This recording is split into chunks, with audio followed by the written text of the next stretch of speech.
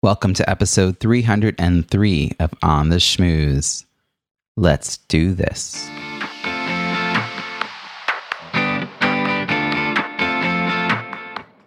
Welcome to On the Schmooze, the podcast that highlights talented people from different fields, explores how they built strong networks, and overcame challenges on their way to becoming successful leaders. Now here's your host, Robbie Samuels.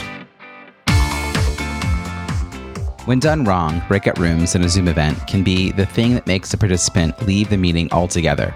Ugh.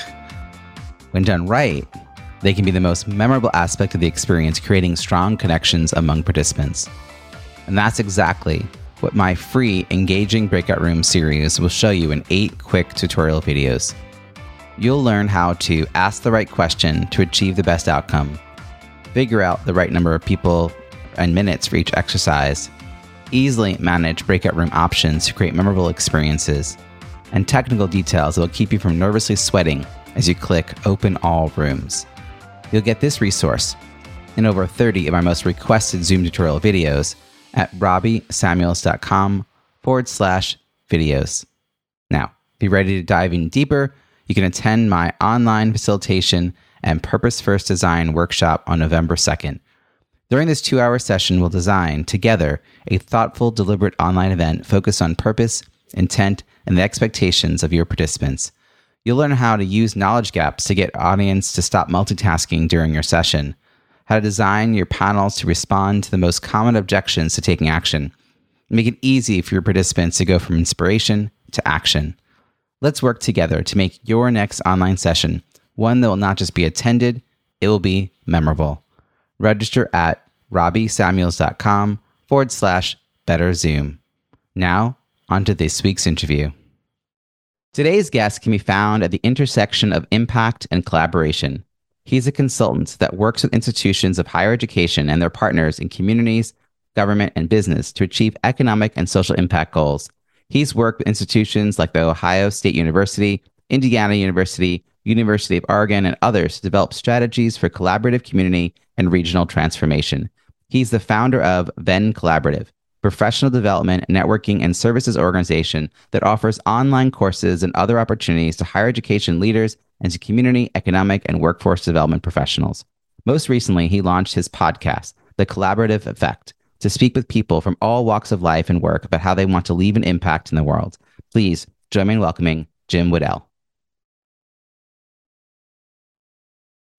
Thanks so much for having me, Robbie. I appreciate your invitation to be here.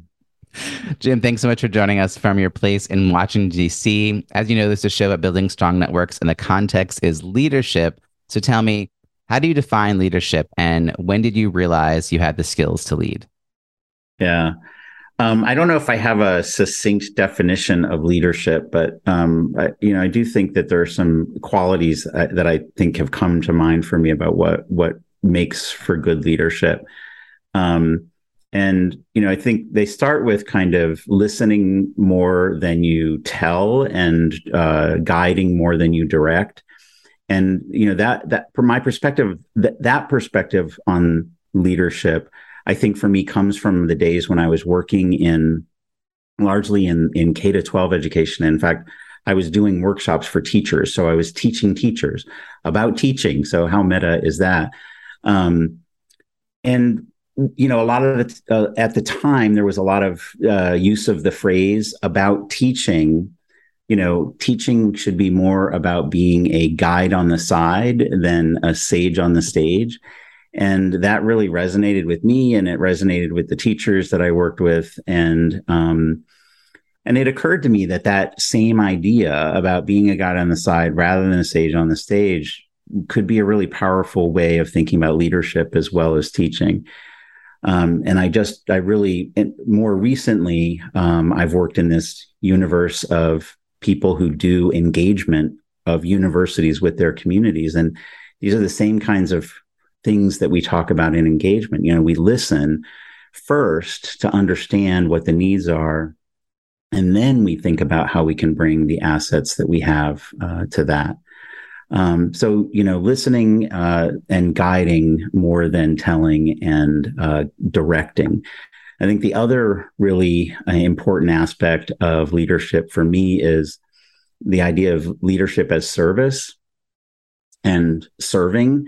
And I know there's all of this literature out there about servant leadership, although I have to say I'm not all that familiar with it.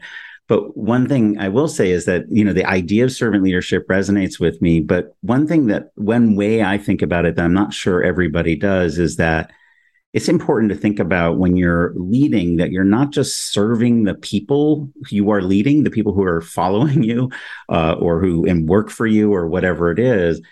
You're also, first of all, you need to serve yourself, that you need to be part of that equation, because you're not going to be an effective leader if you don't take care of yourself and your needs, right? So you've got to be able to get something out of it as well. And importantly, you and your followers may not be serving just yourselves. In fact, you're probably serving some other audience, so that is an important part of thinking about that service, leadership as service is, who are the people you're serving? You're not just serving the followers. You're also serving what one might call customers, or one might call beneficiaries, or, there might be different words depending on what kind of field you're in. But I think that's a really important aspect of leadership, the idea of being able to serve and not just serving the folks who are following you or working for you, but also yourself and the ultimate beneficiaries of your work. It's too bad you really haven't thought about this, Jim. I really appreciate everything you just said, and that phrase around guide on the side, not the sage on the stage. I've heard in so many different contexts, and it really does fit here when thinking about being a good leader. The idea of guiding versus directing. That's something that I think is often missing when people are trying to step into a leadership role. They think they have to be more authoritative and demanding, as opposed to encouraging and coaching. Right. And that I think also the piece about needing to take care of yourself in when you're thinking of service. I do think sometimes people are so giving that they forget that. And that's true in a lot of different roles, whether it's entrepreneurship or leadership in a more corporate environment or nonprofit. That can definitely losing yourself, which would be, I think, a quick path to burnout. If you keep doing that, you don't feel fulfilled. Yeah. And I'm trying to imagine who you were when you were first growing up, because I only know you in the shape and form you are today and the leader that you are today. So back in the day, when you roll back the clock to, I don't even know, elementary school, the playground, high school, running for office, any formal or informal titles of leadership. Were you the one organizing the kids, or were you kind of watching from the side? Or teachers noticing you? Who'd you look up to? Kind of what kind of kid were you back in the day? Wow. Well, so first of all, it was a really long time ago, but I will try to remember as best I can. When I think about it, a lot of the same things that, the picture that is coming to mind for me is sort of the group of people that I connected with and hung out with. And I should start, by the way, by saying that I moved a lot when I was a kid. I went to 12 schools before I even got to college. So I was constantly making new friends, right? Partly because I had to, right? So I actually attribute some of my qualities that I kind of have taken into my professional life, my personal life now, as having come from that experience of having to move so much. But what I did was I always kind of created a crowd. I created the people that I knew were going to be the people that would help me, right? They would help me fit in. They would help me figure out the stuff the quickest so that I wouldn't have to spend months, because I didn't know, I might not be in this place for more than a few months, right? So I needed to figure things out very quickly. So I was really good at identifying early on, who the people were, who the kids were that, knew about the other kids, or knew who the right people were to hang out with, or who the right teachers were to treat in specific ways or whatever. And I think that, it's interesting to reflect on this now, because I don't think I have before, but I think that is kind of what I have brought into sort of my life as, in what leadership roles I have played. That's what I've done. I've so maybe the one thing I didn't mention in my idea of leadership is this connectivity idea. I think connecting is a really important part of leadership as well, that, finding out what the needs are, what the assets are in other, parts of your community, your followers, whatever the phrase is that you use for the people you are leading. And that's what I did. I found those. I made connections. I made connections for myself, but I also started to make connections between and among those people. And that's what I've done in my professional life. I think that's been a significant part of my leadership, is identify where things are and link things up so that you can be effective. I'm just trying to wrap my head around the idea of being a kid who's moved that much between like your first part of going to school and like, college. And it's not even like you had a full year everywhere. It sounds like you sometimes I had 1 week at one school in Hartford, Connecticut. I was in school for 1 week. So did you have a parent that you were moving around with? People always say, were you a military brat? Or, like, it was just kind of family dysfunction, just a lot of different stuff kind of turning over all the time. So what's interesting about that is how kids are, we always talk about kids being incredibly resilient. Mm-hmm. And clearly the way you interpreted this became this game of understanding how systems work, how communities are built, how personalities like mesh and don't, like learning the rules of a space as quickly as possible. And when you grow up in a space, you don't have to do that because the rules are basically bred into you. Right. And it's like a fish in water. Like you can't name why things are the way they are. You didn't have that luxury. And so you had to constantly both reinvent yourself, but also like learn like to read a room. And most of us going into college have zero expertise or even practice in doing that. And we often make really bad choices about the people we hang out with when we're suddenly given a space that the rules are not set in stone. We all come with our different understanding of how those rules should be read and whose house rules are we playing with, the kind of thing. Yeah. So I'm curious, as you went into, it sounds like you went off to college. So when you went off to college, how did having that, first of all, stability for the first time, because you were like in a place, I'm hearing, maybe? Did you get to stay in one spot for a little while in college? Well, I went to Syracuse University. I was there for one semester as a freshman, ran out of money, and had to go back home to Western Massachusetts. I went to Holyoke Community College for a semester. And then I got back to Syracuse. I made sure I got my act together financially and everything else I needed to do. But so I did pretty much have an uninterrupted college with Syracuse with the exception of that second semester freshman year. Yeah, I'm just curious, like what lessons you bring into that space, whereas a lot of your peers, don't like. You're like, I know how to read the room, and I know which people will help me understand this or that. Like everything you just said, it's like it's fascinating to me to have that skill set. And I don't think I was aware of that skill set. Like it wasn't like something that was top of mind for me. It was survival, I think, is what it had been as growing up. So it wasn't necessarily something like I thought, well, I can deploy these skills and use them in a particular way.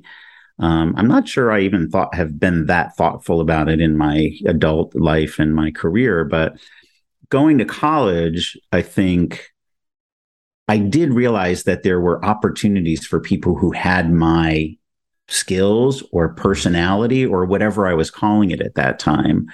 I realized that, I could become the leader of a student organization because I had the things that people who are leaders of the student organizations, they do. They manage to get people energized about something. They are able to kind of, as you were pointing out, sort of see the systems and kind of line things up appropriately for those. I became an RA when I was an undergrad because I saw that was an opportunity for people with the kinds of skills that I had. So yeah, I think I did leverage them a lot and got a lot of satisfaction out of those kinds of roles too, because, it feels good when you're using things that you're good at or doing things. Yeah, it suits you at that point. You're like, well, I know how to do this. It's not a stretch. Yeah. Well, going into college, what do you think you were going to be? Did you have a sort of goal, career plan or anything like that? Yeah, I did. I was going to be a Hollywood director, producer. something along those lines.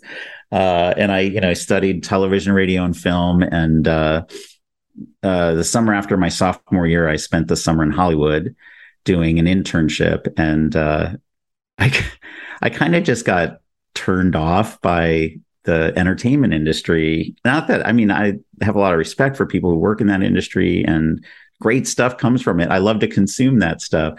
I just didn't want to be in it because it felt to me like, I don't know, it felt to me very frequently kind of that some people in that industry were kind of shallow and they were just sort of looking out for themselves or whatever. And I don't know, I was in college and I wanted to make a difference in the world. And that didn't seem to me like the way to make a difference. And so I got back to Syracuse that fall and I immediately enrolled in an education minor. And I kept the television, radio, film thing going as my major, but I decided I wanted to apply what I was learning about media to the field of education. And so that's how I ended up in education. Was I started out by wanting to do educational media. And one of my first jobs after college was working at PBS and developing content for adult learners. And so there was a quick shift there. We need people like you who have those like big picture, like you want to make this difference, but you also learn really valuable tools like how to do media correctly. Can apply that in an educational setting. I mean, like that sounds like a great Then. Speaking of the name of your company, I love the name of your company. Well, thanks. I think when I learned what a then was, I was like, yeah, like that to me was like, that was like one of those things that when I heard the concept explained, and there was an image actually, this is something I've never shared. In my aunt's house, there was a Ven as, I think it's stained glass. And, at some point I recognized it as like I think it's MasterCard symbol. That's right. how I thought of it. I was like, it's like the MasterCard symbol. And I was always really drawn to it. I just thought it was so neat. And when I finally learned the like concept of the Venn diagram, I was like, oh, I love this idea. Yeah.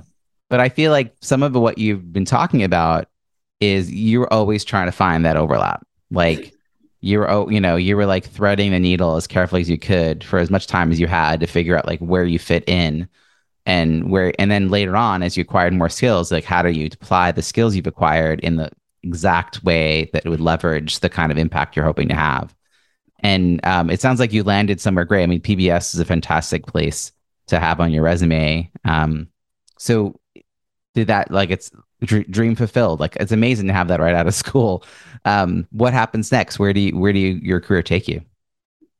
Well, my next thing was like another sort of, so I was a first generation college student. And so getting to Syracuse and actually getting back to Syracuse, that was all a big accomplishment. Then, I got a great job at PBS. And then I decided I wanted a master's, right? And so, of course, I have to be like, I'm a classic overachiever too. So anyway, I couldn't just go anywhere. So I had to go to Harvard to get my master's degree. So I went to Harvard and studied education there. And that's where I really kind of became interested in teachers, actually, much more than K-12 education itself. I became very interested in K-12 teachers and the lives they lived. And the lives they lived in their professional life, meaning like, so, and how they were treated. And, it became very interesting to me to think about like how education could be better if we made the professional lives of teachers better. And I had this educational media and technology background. So that's what I was studying in my master's program was, kind of how do we use technology and media in education? And it was mostly focused on K-12 education at the time. And then I went to work for an educational software company. The name of the company was Tom Snyder Productions, not that Tom Snyder that everybody thinks of, the late night talk show host, a different Tom Snyder. But it was great. I went to work for that company to do this teacher training. I traveled all over the country constantly. I was on the road like 80% of the time. And I was just doing workshops in, urban, suburban, and rural locales, working with teachers and showing them how to use the software that my company made. But we had this really cool approach to it. It wasn't just, we're going to show you how to use our software, click this and open this. It was the workshop. The main workshop we did was called Great Teaching in the One Computer Classroom, because, in the 90s, teachers were lucky if they had one computer in their classroom, and they had to figure out how to make use of that as a good teaching tool. So our whole thing was how to make use of that as a presentation tool, essentially. And we taught teachers how to connect their TV up to the computer, which back then was not like a simple thing, and taught them how to use it as a tool for themselves to like really help them with what they needed to do. So that was really cool. And I kind of continued in that vein. I went on to work for another company where we did these expeditions, online expeditions. So we sent explorers to different parts of the world. And I oversaw the work that they did in writing curriculum. So essentially they were writing their notes about like their explorations, and K-12 teachers in their classrooms would follow along. So I stayed in that universe. I then started to think I really kind of want to be back in higher ed. I've always been more interested in grown-ups learning than kids learning. And that's why sort of when I was in K-12 education, I was really focused on the grown-ups in K-12 education and teachers. And so I decided I would make that move. I'm not going to remember every detail, but I ended up eventually at Southern New Hampshire University, where I managed the online education programs. I did that for a couple of years, although I was commuting from Somerville, which I know you know. So it was kind of a drag. So then I ended up working for North Shore Community College for a couple of years, doing the distance learning and academic technology stuff there. And that brought me to, I had a great deal of frustration with college administration. I had become a college administrator. And I decided, first of all, I did want to spend the rest of my career in higher education. So I knew I would get a PhD. I needed to get a PhD. I needed to get a doctorate. Didn't necessarily need to be a PhD. Could have been an EDD. But I needed to have a doctorate if I was going to stay in this world of higher education. So at 40 years old, I was crazy enough, and my husband was supportive enough to make the decision that I was going to go to graduate school again, full time, as a PhD student. And I went to Penn State and started working on my PhD in higher education. And long story short, I thought I went there with this one interest about like decision making in higher education and how data are used or not used. And anyway, I got distracted by this other idea, which I kind of learned from one of my faculty mentors, that colleges and universities actually have a tremendous impact beyond just teaching students and graduating students who then go on to do good things in the world. They also have this big impact on the economy, the local economy where they are. They also have this big impact on communities and how communities develop. And so I became very interested in that idea that colleges and universities create this impact beyond the teaching and learning mission that we all know about. So that was kind of what, I took that and said, I'm going to make a career out of that. And that's what I've done. Right after I finished my coursework, I started working at the Association of Public and Land Grant Universities. And I worked with public research universities across the US, helping them think about, and this is where the Venn diagram comes in. We created, to think about the ways in which universities have this impact, we created this Venn diagram: talent, innovation, and place, 3 circles overlapping. And we talked about the ways in which universities create talent, workforce development, assets, and opportunities. We talked about the ways in which innovation, technology coming out of research universities, and the entrepreneurship that happens around them, and place, the idea of creating great places to work and live. So this to us was this Venn diagram. And what we felt was really important, and when I say we, it was sort of me and the members, the people from all these different universities, we'd get together and think about how do we create frameworks and tools for people to do this kind of work. We would talk about the intersectionality, that's those intersections where the really important stuff happens. Not that it isn't important to kind of be in one of the circles, but when you're at the intersections, you have this opportunity to have a scale of impact that you might not have otherwise. And so that Venn diagram became very central to the work that I did. I was at APLU for 7 years, and just a few years ago, I decided I was going to strike out and do this work independently. And we've continued the Venn diagram work for the last few years. And so anyway, you didn't ask, but that's where Venn Collaborative comes from. I have to now unpack all of this amazingness. One, I want to note that you were part of the ed tech world before it probably was called ed tech. You were part of online and distance learning before it became ubiquitous with Zoom. I mean, I was actually at PBS, I was doing distance learning via satellite. So this was actually, I was at PBS before anybody was using the web, and we were doing all of this stuff with, we were leasing satellite time, and unbelievable. That's how we did it. I mean, talk about precursor to the world we live in today that we couldn't imagine not living in. But, there was a time when we all used stamps to talk to each other. And I mean, postage stamps. Right. That's right. And before that, we had horses that gathered the letters. So let's really go far back. So that's just really cool that you... And distance learning goes that far back too. Correspondence schools, right. that has been around since then. You're kind of a Forrest Gump in a way. You sound like you were on the front edge of a lot of innovation at different points in your career, although at the time you probably didn't see it as innovation. It was just like what you were doing, but seeing what has come from all those things you were doing, it really is like the foundation or the precursor to what's happening today, which gives you a really interesting vantage point, I think, to how you're seeing the world. That coupled with the really unique way you grew up, and your understanding of people and systems, and then you get connected in with this. It sounds like a great mentor professor who sort of mentions this concept of the impact of a university locally, and you sort of latch on. I mean, it is sort of striking that place being one of the things that you've researched is something you were lacking growing up. So you might have a greater understanding of the importance of place than other people might have, and that might have been part of what brought you in to do this and to like focus other people's energy on it. A lot of us take these things for granted. Like, you just show up and it's there. I have put a lot of energy into thinking about how do you create community. I think a place in the space of that, but I think it's really different from how you were maybe approaching it. And I went and I've seen the connections that you're seeing when you're like, oh yeah, actually the university has like this disproportionate impact on all these things. And I just love the idea that you then brought a Venn in to like describe talent, innovation, and place to center the conversation.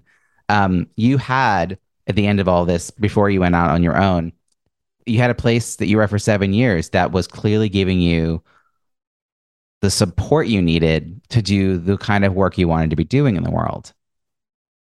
Why leave the theoretical, I don't know, stability? I say theoretical stability because we now, with layoffs, et cetera, now understand that that's not.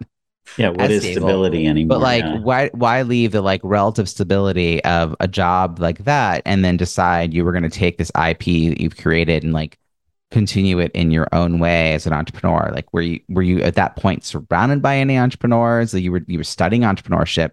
Is that kind of what led you to think, well, I could do even more if I didn't have all this red tape or something? Like, what's the initiative?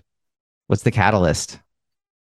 Well, my husband would tell you that I'm just impatient and I get bored easily. And, you talked about how I was sort of at the leading edge of some of these things. And Arthur, my husband, always says, yeah, you get bored with things before they become a thing. So part of it is just sort of my restlessness. I have kind of, before the job at APLU, I had never been in a job in my whole professional life for more than a couple, maybe 2.5 years. So, so I moved a lot when I was a kid. I changed jobs a lot in my career, went from jobs to school or whatever. So some of it was just, okay, 7 years. Wow, it's time. Got to do something new. I think some of it too was just understanding the network or the community that I was in and seeing a need to so I had developed and accomplished quite a bit in those 7 years and engaged our members around a lot of really neat things. We took that model of talent, innovation, place, we blew it up into this whole program called the Innovation and Economic Prosperity Universities Designation Program, IEP universities. And if you work in K-12 schools, IEP means something very different, but that's not what we meant by IEP. It was Innovation and Economic Prosperity. So now universities across the country work towards getting this designation of they do a whole self-study.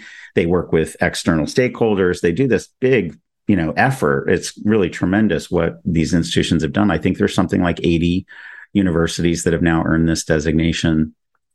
And that was really cool because it was a way to tap into something that was deeply felt by these professionals, which was essentially, we need to tell our story better. People don't know we have this impact. We need to be able to convey that better. So this tool helps them get started on this tool of this designation program. And they go through this process. Some institutions, I know one institution has applied recently for that program that worked on their application for 7 or 8 years. I mean, they just, they take it very seriously and they get deeply engaged in it, and it benefits them. Just the process alone. Many of these institutions will say, if, the process helped us, whether we get the designation or not, or, it almost didn't matter. Of course, it matters to their president, whether they get the designation, but they'd say, we learned so much just going through this process. We had people sitting in the room talking about these issues and the impact that we have on the economy or in our communities that we've never had in the same room together before, because that happens a lot at universities. You have people working in many different places. So anyway, all of this was very gratifying to feel that we had created something that many universities were finding so much value in. I think what happened next was I needed to figure out now how to take all of that to the next level. So one of the things that was great about the organization I was working in was that I had a freedom. You said you have the support to do what you want to do. I think of it more as I had the freedom to do this. I mean, it was a great organization in that everybody did their thing and they had the freedom to do that. And we all created, whether we were working in student success or, helping people figure out how to advance the research enterprise of institutions or doing the kinds of impact focused work. We could all do our own thing, which was great until I got to the point where I was like, now this stuff needs to be better connected. It needs to be better connected across leadership at the institutions. And I looked around and I said, I don't know if this organization, as the current culture of the organization, is the best culture to support that kind of movement. And it was not a bad culture. I mean, it was great. I mean, there were a lot of great things about working there, and a lot of great people, and really committed people, dedicated people. But I was just thinking, I think to get things to the next step for these institutions, I can do a better job of that in a different kind of role. And the other thing was just simply, I've spent my whole life kind of being observant about the ways in which other people do things. Like you've actually helped me understand better, Robbie, in the last 30 minutes, kind of some of how I've come to some of this than I've, in all of the years that I've thought about it. But in any case, I think you've observed wisely that I've been this great observer. Like I see how systems work together and I see how things, can kind of come together. At that level, when you're working at a national association, you are seeing you're seeing the best stuff. You're seeing the people who want to be seen. You're getting this great national perspective on things. I was learning from these institutions, and I was going over to Capitol Hill to, talk to Congress people about how all of this works. And it was really kind of a cool place to be. But at the end of the day, I felt like, I don't really know how it's happening. I'm not in it enough to know how it is actually playing out. And, it wasn't like ed tech where I actually was doing it at our college or university before I started my doctoral program. It was like a new field to me. And I had only ever seen it from this kind of national, perspective. The closest I got to it was actually when I did my doctoral dissertation research and was interviewing all these people at the University of Massachusetts, which was the subject of my dissertation. Anyway, the point I'm trying to get to here is I wanted to be closer to it. but I didn't want to be so close that I was working at a university and having to deal with everything you have to deal with when you're working at a university. I was not that I, you know, big organizations just automatically have some complexities and difficulties. And there's a lot of advantage to all of that, and resources and support and things like that. I just didn't see myself being ready to go back to that. I wanted to be closer to the work, but not so close that I was ingrained in and entrenched in the various ways of a particular university. So it's been great because I've worked on projects with, I don't know, a dozen or so different universities and other kinds of organizations. And I've gotten close enough to be very involved in a particular initiative, but not so close that I have to, kind of deal with the day to day.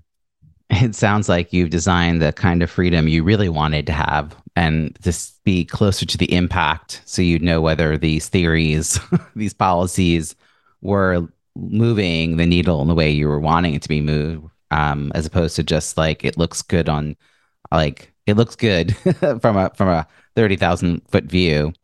As you made the shift, I mean, some of the best advice I ever got was from Dory Clark, who I know we both know, but she said it's time to leave your job when it gets in the way of your business. So I'm curious whether you had a side hustle or whether you left one role and then started a business. Like how did you make that shift from working to entrepreneur? I did not have a side hustle. I didn't have time for a side hustle in that job, for sure. That was a full-time plus commitment. With the way I made it was mainly, first of all, I had a supportive husband who was willing to take the risk that we would be taking and see how it would go.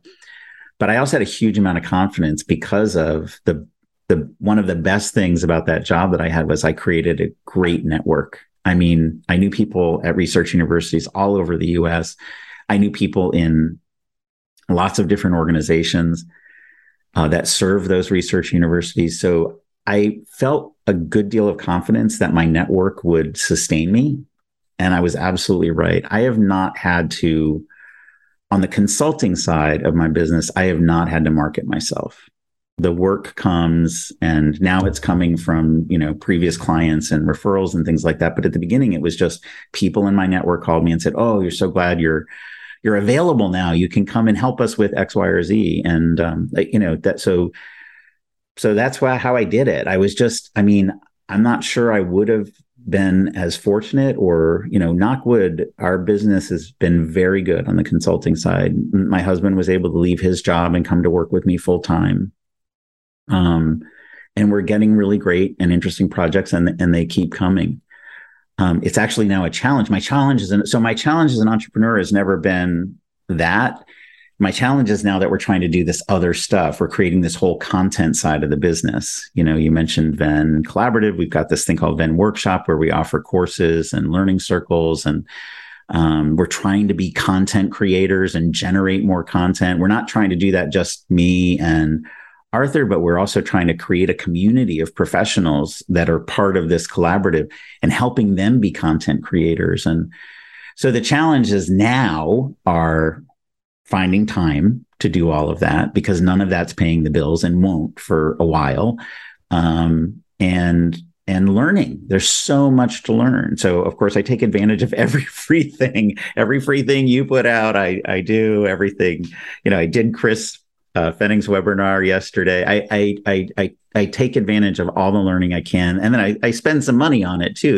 When I have the budget, I'll go and take a course about being a creator, or I took Dory's course about being a recognized expert.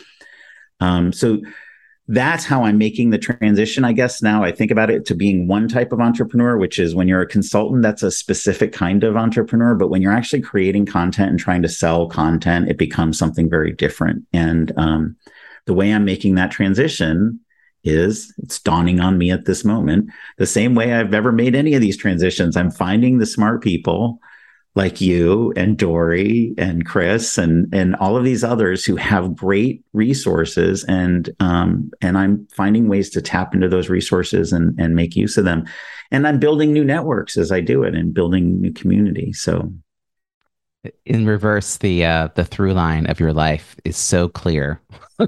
It's like when you were living it, it probably felt like a broken road, but there's a really clear thread of you being good at assessing people and networks and systems. And the thing that I really wanted to note was that you were at a place for 7 years, and clearly the effort you put into building that network paid off.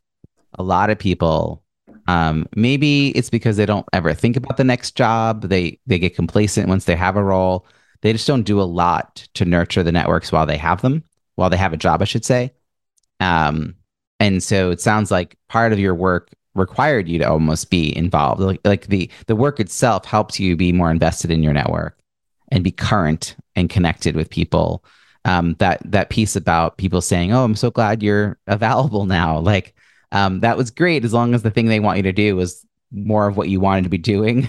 I had the issue where I was leaving a fundraising events role, and so I got some people who did events who wanted me to like help them with events, and it wasn't really what I wanted to be doing. And other people who wanted me to review their fundraising plans, which really wasn't what I wanted to be doing. So it's like messaging clearly on what you were known for was really like upfront. People got that.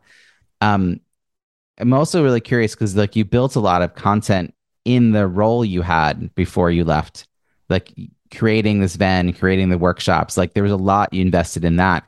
How much of that were you able to carry over with you into the work you're doing today? Or did you have to like recreate things or recreate models? Or were you able to say like, we're building on this current model. I'm going to teach you how to employ this better? yeah, that's a great question. I mean, I guess I think we have, I mean, everything comes, right? The name of the organization, Venn Collaborative, comes from that work for sure. And everything that we do, we sort of try to embody the spirit of it, and try to make sure that I've recently learned this phrase and have become part of this community that's exploring this phrase, systems convening. And I think of myself as a systems convener. And so that we try to embody that in terms of like this talent innovation place thing. We try when we're working with clients to think about what are all of the different aspects of this, even if we're focused on an entrepreneurial ecosystem building effort. How are we thinking about the other elements, of community, place, or talent and workforce development? How do we ensure that all of these things kind of blend? We have, and I would say that some of the content we're developing. So, for example, one of the courses that we're developing right now is called Designing a Roadmap for Transformative Regional Impact, which is maybe a phrase that doesn't mean a lot to people who are listening, but it means a lot to the kinds of people that we work with in the field. And the developers of this course, Tim and Nancy Franklin, I actually worked for Tim Franklin when I was a grad student at Penn State, and he was leading an effort that really has inspired a lot of my work since then. It was his models and frameworks that led me to do this work with the APLU members around talent, innovation, and place. So they're developing a course that really is about that. Like, it's about their kind of flavor of it or their take on it, but their experiences. And so really I keep telling them they're creating the Venn Collaborative 101 course because they're doing the talent, innovation, and place course. I think what we're learning is that we could do a lot more of just looking at stuff that is already available, existing, and build on it. You and I were talking earlier about just repurposing content. You don't have to reinvent the wheel. And that's one of the things we're learning as content entrepreneurs, I guess, is that, all of that stuff is very valuable. And the fact of the matter is that only a thin slice of people probably even have learned about it and have been able to take advantage of it. So there's a great opportunity to think about how do you turn those kinds of things into things that can be usable right now, smaller things that people can, consume more easily and so forth. So I spend a lot of time thinking about how do I take these things that I've already worked on and turn them into short blogs or opportunities for webinars or whatever the kinds of content it is that we're working on. But I probably haven't thought about that enough, because instead what I do, and I think all of the folks that we're convening, we're making this mistake that we have to come out with something. It's like when I was doing my doctoral dissertation, like everybody would tell you when you're doing your doctoral dissertation, you're not going to change the world with your dissertation. Don't try to make this the thing that is going to be the definitive word on X, Y, or Z topic. It's not going, what they don't tell you is nobody's even going to read your dissertation. But so the idea that we're trying to like these courses that we're doing, actually, I think we're spending a lot of time on them when we shouldn't. Like, we should be going, all we have to do is sit down in front of a camera and say the things that we know, and that's going to be pretty powerful. We also have to make sure that that's stuff that people care about. And that's another piece of, I think, our work that we're working on. And we've learned from you on that front and others. So anyway, I forget what the question was now. That's cool. Probably rambled because I'm good at it. But I want to give a shout out to Chris Fenning more formally. Chris, I've been working with Chris. He's encouraging him to develop. He's got a social dissellable content program, which he is at the moment that we're recording. He's launching the iteration after the pilot, and he's great. He's a great sort of case study around able to take an idea and in just a few months pilot it, and then another couple of months have a bigger version out there. And it's exactly what people need, because he's interviewed them, which is the point you just were starting to make. And I think as content creators, we often chase the ideas that we have in our head as opposed to what people on the street need. And a lot of times what they need is the stuff that's the low-hanging fruit and the one-on-one to even join us in the bigger conversations, which is the part that we're also excited about. And one of the things I've learned that is really useful that I'll just mention here is to create a start here section on a website where you could actually give people little gateways into certain pieces of content, because usually that early stuff that you create has been buried on your site because it's the way everything's chronological. But that's the stuff that people need to see in order to really join the current conversation. So you can point them to your top 3 articles, your top 3 videos on XYZ piece that is really the introduction to those different topics, and then they can sort of more fully jump in. So that was years ago I learned that, and I think that's a really clever way to get around the problem of constantly have to reinvent.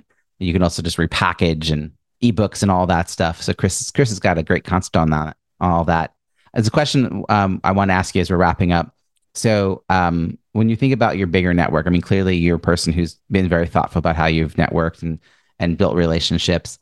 You have sort of the inner circle of people that you're going to stay in touch with. But when you think of the second and third layer or tiers out, the people you see once a year at a conference, or you worked with them 5 years ago, I should mention you like each other. These are people you enjoy. How do you think about nurturing and sustaining those kinds of connections, the people that are not top of mind all the time, but people you want to stay in touch with? Any habits, philosophies, practices? I think, it goes back to my thing about listening. I try to be aware of what's going on in those people's universes. So LinkedIn is a great thing for that, to be able, for those who are active on LinkedIn, who kind of fit in that category that you just talked about, I can follow them and I can kind of pay attention to what they care about. What are the things that are going on for them? And so I try to do that. I try to, probably not very as systematically as I should. But, I do try to pay attention to it and kind of file it away and know that, so-and-so has just been moved into this new job, or so-and-so has just launched this new center at their university. And I try to think about, how that gives me an opportunity to reconnect with them. I often feel like I don't have the time that I would like to have to do that follow-up. And I think that that's one of the things I've learned from you and others, that being intentional about that and having a system doesn't have to be super complex. It can just be, just something that helps you do it.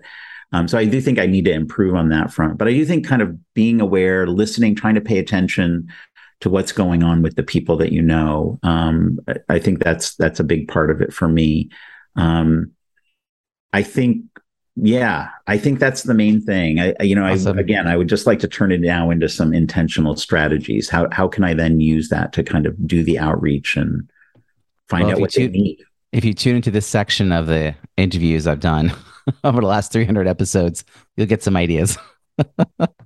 Final question. We are clearly going to stay in touch. You're one of the folks who have signed up for my Content and Connection Club, which means we can see each other every week. If you kind of come to my weekly event, you're active in the online community. You suggested an accountability thread, so we got that going. We just added new resources mentioned at virtual happy hours thread that Ruth suggested. So lots of good things that are being organized online. And that's contentandconnectionclub.com for those listening in who want to join in on the fun.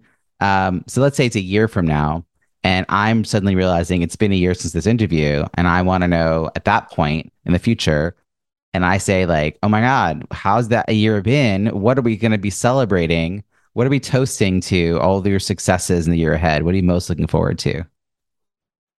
What am I most looking forward to? I'm looking forward to really getting traction with the content, the professional development content that we're creating with these courses. So our courses are these 5-week kind of asynchronous online learning experiences. And now we're introducing the idea of peer learning circles, which I think a lot of people who might be listening to you might know the word mastermind. We've kind of modeled them after masterminds, but we're not calling them masterminds. We're calling them peer learning circles, where we have people go through a 8-week experience with a kind of very specific community. So I'm looking forward to, it's not even getting the traction. To me, what I'm looking forward to is learning from the first people who engage in these things what the value is. We actually just created a new program. We're inviting select people to join what we're calling our Council of Original Learners. Cool. And this group of people will be people who can take advantage of these professional development offerings at a discounted rate. And the commitment that they make is giving us some feedback and helping us to shape them and improve these things. And that's what I'm really looking forward to, is that kind of learning about what we've done right, what we need to tweak, what we need to improve. So I think that's a very cool program. Thank you. Oh my gosh. I'm so thrilled we're going to stay in touch, Jim, and I can't wait to celebrate all of this as it unfolds. How can people follow you and connect with your work? vencollaborative.org is the best place to check out our website and see what kinds of things we have on offer. And then LinkedIn, find me on LinkedIn. Please connect with me. I love connecting with new people. I do think one of the best ways to strengthen your network is to bring original and novel and different voices into it, that people who you wouldn't normally connect with. So I invite lots of people to connect with me on LinkedIn. And that's pretty much the best ways. Vencollaborative.org, LinkedIn, and Jim at vencollaborative.org. So we'll also add the link to your new podcast, The Collaborative Effect, to the show notes at ontheschmooze.com. Jim, thank you so much for this conversation.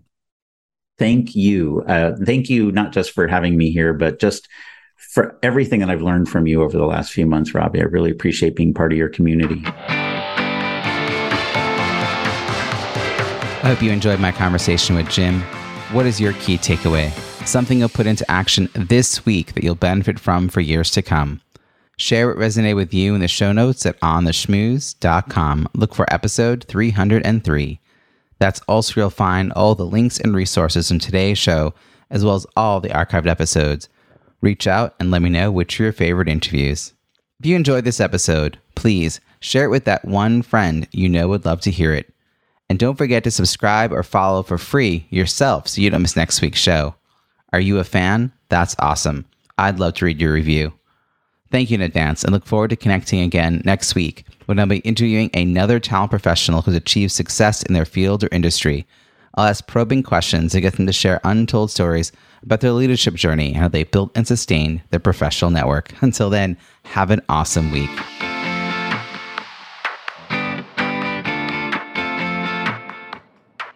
Thanks for listening to On the Schmooze podcast at www.ontheschmooze.com. That's On the Schmooze, SCHMOOZE.